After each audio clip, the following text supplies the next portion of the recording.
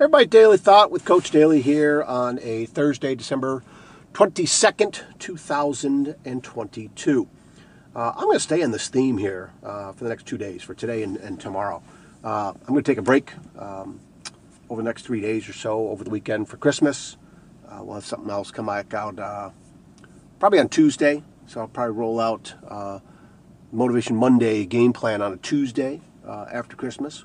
So that'll come out. But these two thoughts, today and tomorrow, are from it's the Napoleon Hill Foundation. Napoleon Hill, Think and Grow Rich, fantastic teacher from way back when, who really has an impact and an imprint on just about every entrepreneur, every business person. They understand, they get this guy and his teachings.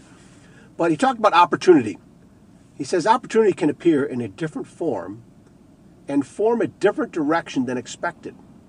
It is a sly habit of slipping in by the back door and often comes disguised in the form of misfortune or temporary defeat.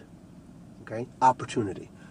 That is definitely one thing that I've been looking at more so lately, and it's tying into the future for me, is the mishaps, missteps, blunders, things that happen. I'm trying to look within those for opportunity. Whether it be inspiration, whether it be new ideas, whether it be new reasons to check my ego, right? To get a little bit more humble, to make new relationships, right? I just think there's so many things that come from that statement, okay? So again, I'll finish it up here, reading it again. Opportunity can appear in a different form and from a different direction than expected.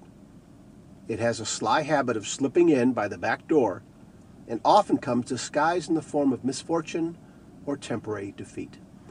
So as you roll through the holidays here, as you roll through these last few days of 2022, and you start looking for 2023 to be better, take control of 2023 for you. Don't wait for external factors to make it better for you, right? The government's not going to do it. The economy's not going to do it. Other people aren't going to do it. The world, right? Other countries, they're not going to do it, right? You need to do it. So look at opportunity and all the things coming at you. Have an open mind. Grab onto it. Okay? Hope this helps. Again, Merry Christmas, Happy Holidays, Happy New Year to all of you. And we'll see you soon. Take care.